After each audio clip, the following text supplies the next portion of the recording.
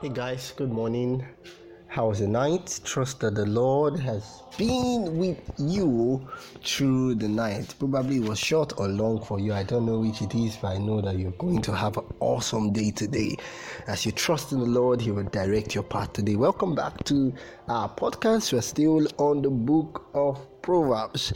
Today I just want to do an addendum of yesterday's message. I just want to say this, that indeed, it is easy to underestimate how difficult it is to live by the wisdom taught in Proverbs. They may seem very practical in the counsels, but oftentimes when we try to apply them, they seem almost impossible. For example, David, who taught the wisdom that are recorded in the book of Proverbs to Solomon, as well as Solomon, who wrote these Proverbs himself for posterity, could not, in the end, the two of them could not live by the wisdom that they taught. That's why we read the other day that Solomon was saying that it was a cost. I learned this by costly experience. Costly, they could barely live by it. Even after God had given Solomon a hearing heart, a wise heart, they could not walk by it.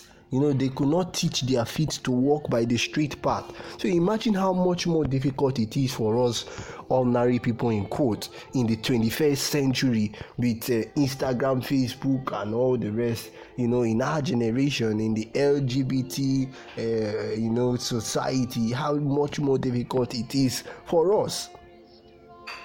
You see, the reason David and Solomon are considered wise, it's not because they actually followed all the counsels of God, but it was because they made so many mistakes. David made a lot of mistakes, yet, why some scholars may argue in this, yet God still considers him the apple of his eyes, a man after his heart.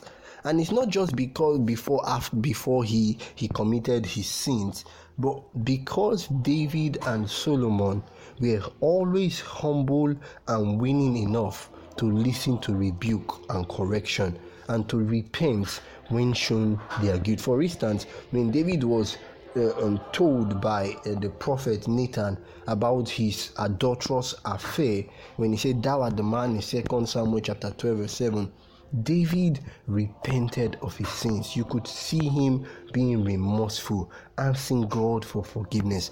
And that's what it means to walk in the Proverbs, in the wisdom of the Lord. The Bible says that a righteous man may fall 7 times, but he rises up the 8th. And we're also going to see this particular text in the book of Proverbs. I just don't want to call it because we're going to get there, hopefully. We may fall, yes. We may sin against God. God is able to keep us from falling, but sometimes we don't always follow the counsels of God. Sometimes our spiritual man is weakened by the events of life, and we fall prey to the temptations of the devil. That's a surety. But God says, no matter how many times we fall, if we would humble ourselves and call upon Him, He will always be there to lift us up. He said, "Come, let us reason together," in Isaiah chapter 1. Let us reason together. Though your sins be as scarlet, He wants to make them as white as snow. And Peter tells us that if we confess our sins, He is faithful. God is faithful and just to forgive us and to cleanse us from all unrighteousness. So what are those guilt that you hold on to? God wants you to release it today. He wants to forgive you. He wants to make your heart clean. He wants to set you on a new path. But you have to trust the process. You have to trust Him. And I pray that indeed it shall be so in your life. You shall have a beautiful and rewarding experience with the Lord. Do not trust in your own strength, friends. It will fail you. You go fail well. David failed. Solomon failed. Even Elijah failed. But those who trust in the Lord, no matter how many times you fail, God is there to forgive us and to give us the strength to come back up. And may you bounce back in the name of Jesus. Failure does not cancel your assignment. It only emphasizes your need for grace. Have a beautiful day.